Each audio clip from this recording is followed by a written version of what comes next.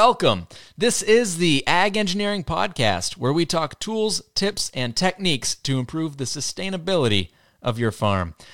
I am your host, Andy Chamberlain from the University of Vermont Extension, and this podcast is supported by Northeast SARE, providing grants and education to advance innovation in sustainable agriculture. We're trying to improve the industry by chatting with farmers and getting their input on tools, tips, or techniques that have changed the way they farm for good. Many of these practices affect multiple areas of the farm. Whether it be environmentally, emotionally, physically, or financially, we share the knowledge to promote sustainable agriculture, lifestyle, and business. Thanks for having a listen. Now, let's get started. Today's episode comes to you from Plattsburgh, New York, where we're speaking with Elizabeth Hodgson, a regional vegetable specialist with Cornell Cooperative Extension Eastern New York Commercial Horticulture Program. Elizabeth, welcome to the show. Hi, Andy. Thanks for having me. So if you could just describe what you do in one sentence, what would you say? I help link growers with science-based information and also information from other growers. Cool. What does that mean? Give an example. Yeah, that's a good question. So the purpose of Extension, as you know, is to help link growers with research and science-based information to help them grow their crops more profitably and in a more environmentally sustainable manner. But I also help link growers with each other so that they can learn from each other's experience. Yeah, so I'm a regional vegetable specialist with the Eastern New York Commercial Horticulture Program, and our team spans the eastern part of New York from the Canadian border down to the Hudson Valley. And I help vegetable growers with all sorts of issues, anything from pest management and soil health, and also food safety is one of my areas of expertise. And I spend a lot of time going out and visiting growers and helping them address various issues that they have on their farms. So are you traveling all the way down to the Hudson Valley from Plattsburgh? I do sometimes, but I'm mostly working with growers in the northeastern part of New York in Clinton and Essex counties. But because our team covers the whole region, I do sometimes go down there. Cool. Not during the pandemic, though. So today we wanted to talk about ways to avoid pests in vegetable crops. So if you could tell me a little bit about that, how do we avoid these bad bugs that destroy our crops? Sure. So my background, I did my PhD in entomology at the University of Vermont, and there I was focusing on ecological pest management of an invasive species called swede midge. And so ecological pest management has been an interest of mine for quite a few years. I'm interested in trying to think of creative ways to avoid pest issues and use what we know about their biology and ecology to manage them while minimizing insecticide use. And this year in particular, we've had a very hot and dry growing season, and it's been a very, very challenging one in terms of insect pests. And a lot of growers have told me that this is the worst year for bugs that they've seen in quite a while. So there are a few ways that growers can avoid pest issues. And so one of my pieces of advice, and it might sound easier than it actually is in practice, but that an ounce of prevention is worth a pound of cure. And so a lot of the recommendations and practices I'll be talking about actually require thinking ahead of when the pest arrives on the farm so that you can prevent them from doing damage to your crops. And so the first technique that I'm going to talk about that many growers already practice is crop rotation. And we can think of crop rotation as being spatial but also temporal, where you can move your crop away from where you had an infestation the previous year so that you can disrupt their life cycle. A lot of insects will overwinter in the soil and then emerge where their host plants were located. And so if you can move their food source away from that by an appreciable distance, then you can disrupt their life cycle and avoid damage to the crop. And then another type of crop rotation is temporal, and so that's adjusting planting dates to avoid pests. And so, for example, for a lot of pests that overwinter in the field, the first that overwinter generation, that first flight of insects coming up from the soil, can be the most problematic. So if you can kind of delay planting or skip an early planting of a crop, you can help avoid damage from that overwinter generation, and then the population later in the year will be much lower. And so 2 insect pests that I can think of that this can work for is Colorado potato beetle in potatoes. So some growers have had good luck really delaying their potato planting to avoid those overwintered beetles, and also for Swede midge, which is the pest that I mentioned earlier, the pest that I studied for my PhD. But of course, we live in a very northern climate, and a lot of growers can really get a premium price for being the first to market with things such as new potatoes. So there is a trade-off there. Do you find those early potatoes almost doomed, or has that been able to kind of be all right? It really depends on the growing season. Some people, they'll have good luck delaying their planting. It also depends on how early the beetles emerge. So sometimes they'll emerge earlier or later depending on the weather and the season. So it's not necessarily a foolproof method, but it does work for some people. Where does the Colorado potato beetle come from? Does it come in on the wind, or is it out of the soil? I'm not sure. Yeah, let me just fill in the listeners and you on that detail. So the Colorado potato beetle, they actually overwinter in the brush and in the forest edges along the edge of the field. So it's a surefire bet that where you had infested potatoes, this year, you'll have potato beetles next year, because at the end of the year they crawl over into that brush and then overwinter there. So once you get them, it's pretty hard to avoid unless you can really rotate them way far away. Yeah, or unless you have a very, very effective strategy for controlling them during the growing season. Mm-hmm. But potato beetle in particular is a very difficult pest to manage, especially on organic farms. So then the next strategy that I wanted to mention is exclusion, and a lot of growers use this strategy already as well. So many growers will use remay or insect exclusion netting to protect their most vulnerable crops. And so, for example, I was visiting a farm a couple weeks ago, and they had remay over their brassica salad greens. So flea beetles are a pest that a lot of growers struggle with, and they use remay for. And so the idea behind using this practice is that you're getting ahead of your pest problems by excluding the insects from the crop. And so, of course, exclusion only works if you get that netting on early enough and you're not trapping the insects inside. And we actually have a small research trial going on in Essex County at a farm looking at what we call mesotunnels. So kind of think of an in-between between a low tunnel with wire hoops and a caterpillar tunnel. I can sort of walk through it if I'm hunched. So it's hoops with insect exclusion netting for cucurbit protection. And this is going to be protecting the cucurbits from striped cucumber beetle, squash bugs, and bacterial wilt that the beetles are transmitting. And so in organic systems, striped cucumber beetles are incredibly difficult to manage, and there just aren't curative sprays that are as effective as those that are available for conventional growers. So that's a project that we're doing this year just to see if the system is worth it. Some of the cons of this system are that insect exclusion netting can be quite expensive and fairly difficult just to set up and to handle in terms of weed control and harvesting. But it can be very, very effective. Interesting. Yeah. My colleague Chris Callahan has been working with the grower to build a large netted system for SWD over blueberries. So that seemed to be working quite well for them, and it's kind of interesting. Yeah, that's a good example. Spotted-winged Drosophila is very problematic in berry production, and for consumers who are interested in having a spray-free or low-spray crop, a farm that's able to do that using insect exclusion netting, that could be very valuable for them.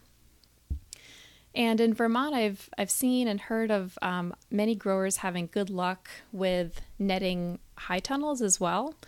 So I was talking about striped cucumber beetles being very problematic, and so I know that some growers will actually, use that netting a little bit differently than how we use it in the field, where they'll actually net the sides of their high tunnel, secure it with wiggle wire, and then also cover the vents. So there's a few different ways that you can use this material to your advantage. Yeah, I've seen a couple growers do that, and it makes the growing environment inside that even that much more awesome.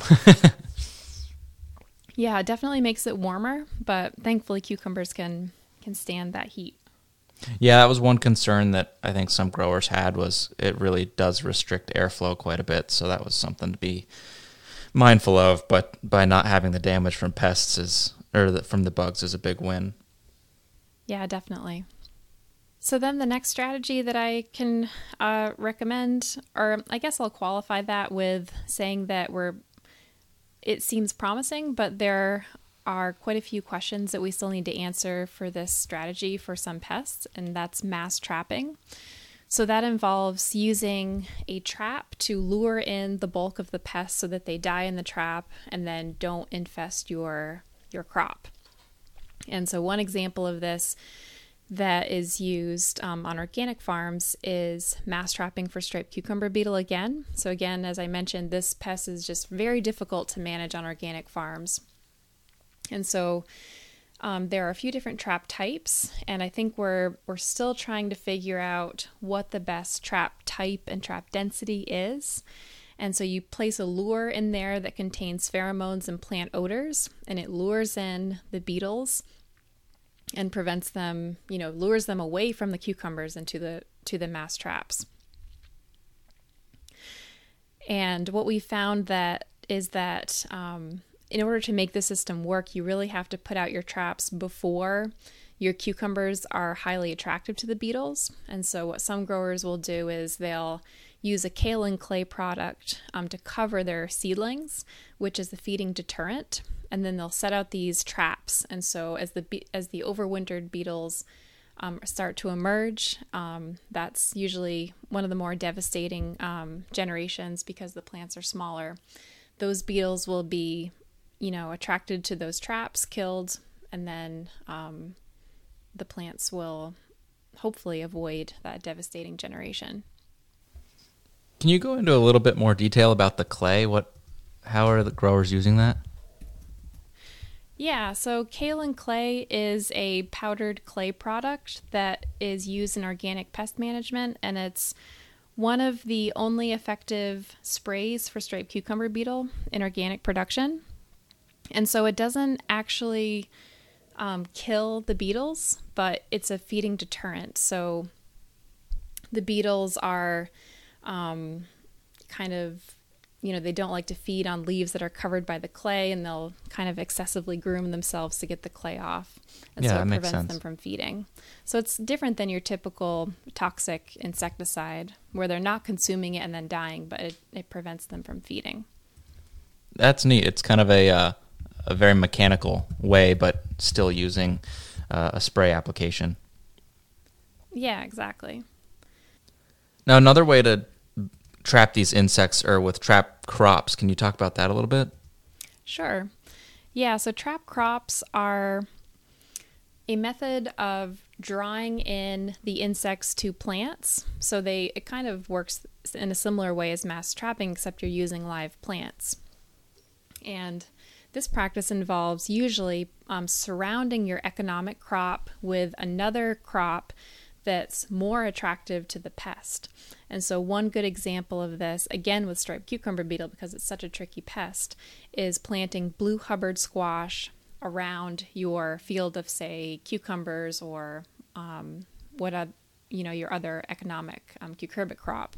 And so in order for this to be effective, typically growers will plant the blue Hubbard earlier so that they're, starting to flower earlier and are more attractive to the beetles, and the beetles will feed and congregate on the blue Hubbard squash rather than moving into the crop that they care about.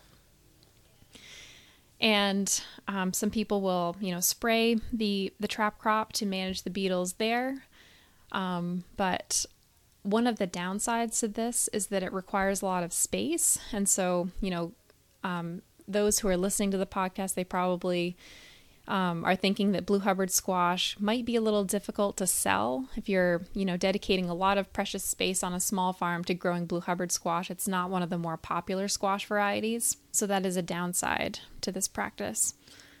Is that squash seen as a sacrificial plant or more of an indicator to let you know when the bugs are coming in? It can be both. Yeah, so it can let you know when the beetles are coming in, but it's also sacrificial where you're trying to,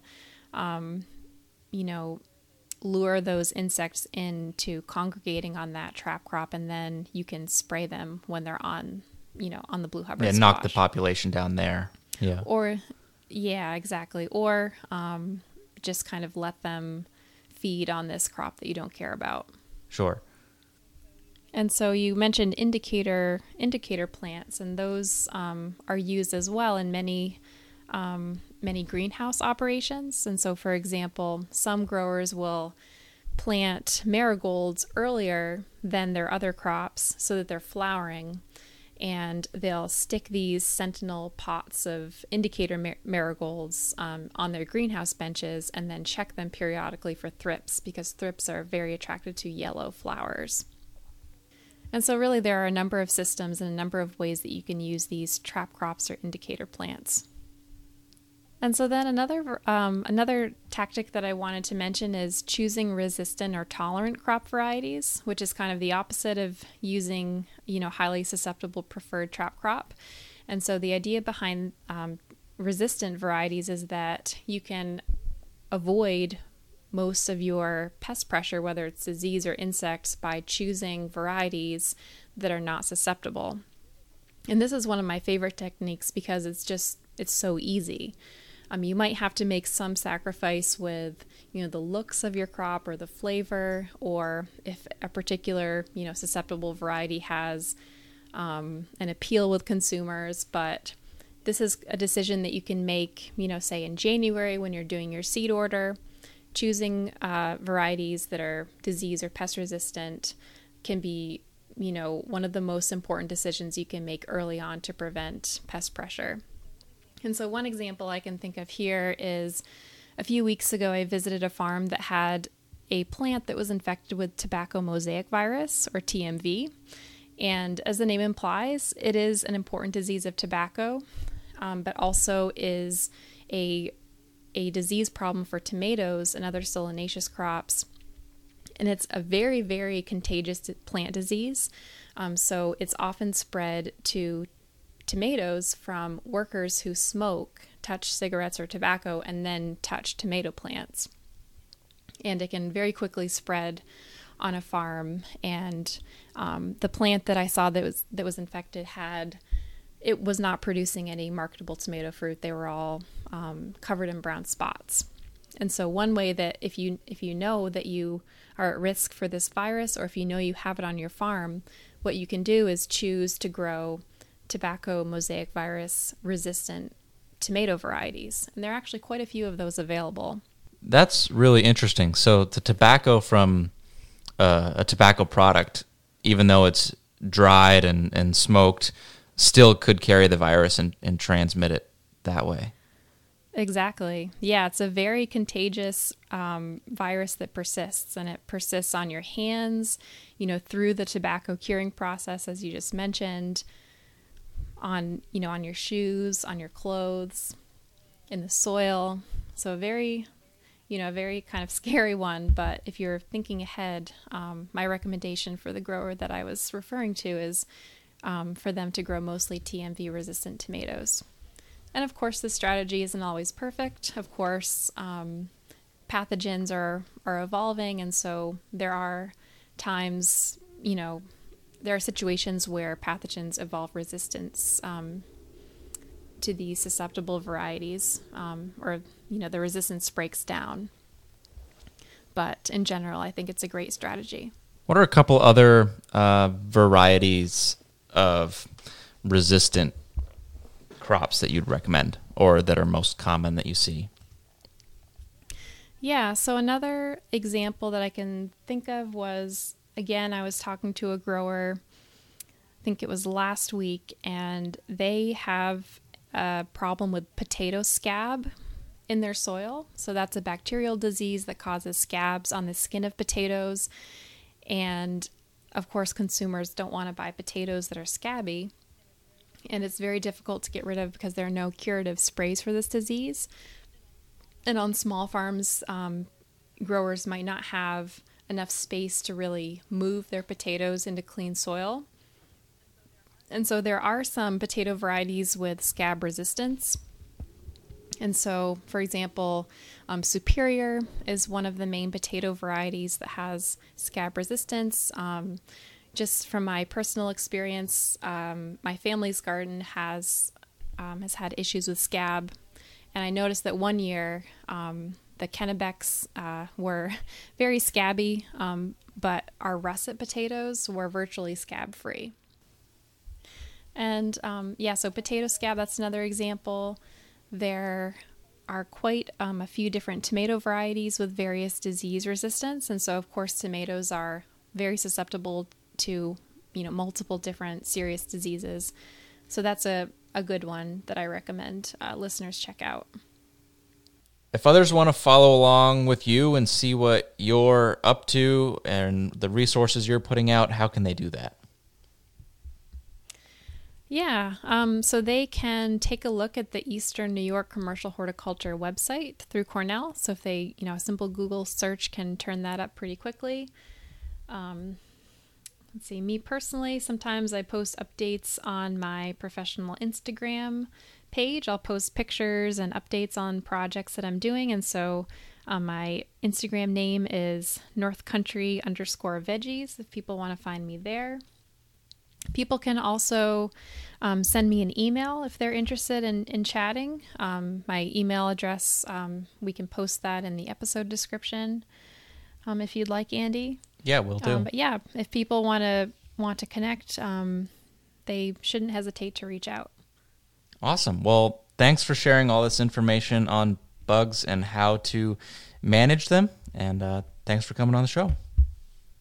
Yeah, thanks for having me, Andy. And I also want to make a quick advertisement for the Eastern New York Commercial Horticulture Program's podcast. We have a podcast as well. So it's called Eastern New York Vegetable News. So if people want to kind of follow along with what our team is doing, we have some full-length research episodes as well as some bi-weekly updates on what we're seeing in the field. Awesome. Yeah, I've listened to that some and definitely recommend Vermont growers and growers in the Northeast check that out as well because it's applicable information far beyond Eastern New York. Thanks for listening to today's episode. If you learned something today or plan to make a change on your farm, let me know. I'd love to receive any feedback you have. Just click the link in the description to submit the form. It will help the future of this podcast to be a resource that is helpful for you. And while you're at it, I hope you go ahead and subscribe, share this with a friend, or leave a comment. And if you want more information, check out the show notes on our website at agengpodcast.com. That's agengpodcast.com. Thanks for listening, and I hope you have a great day.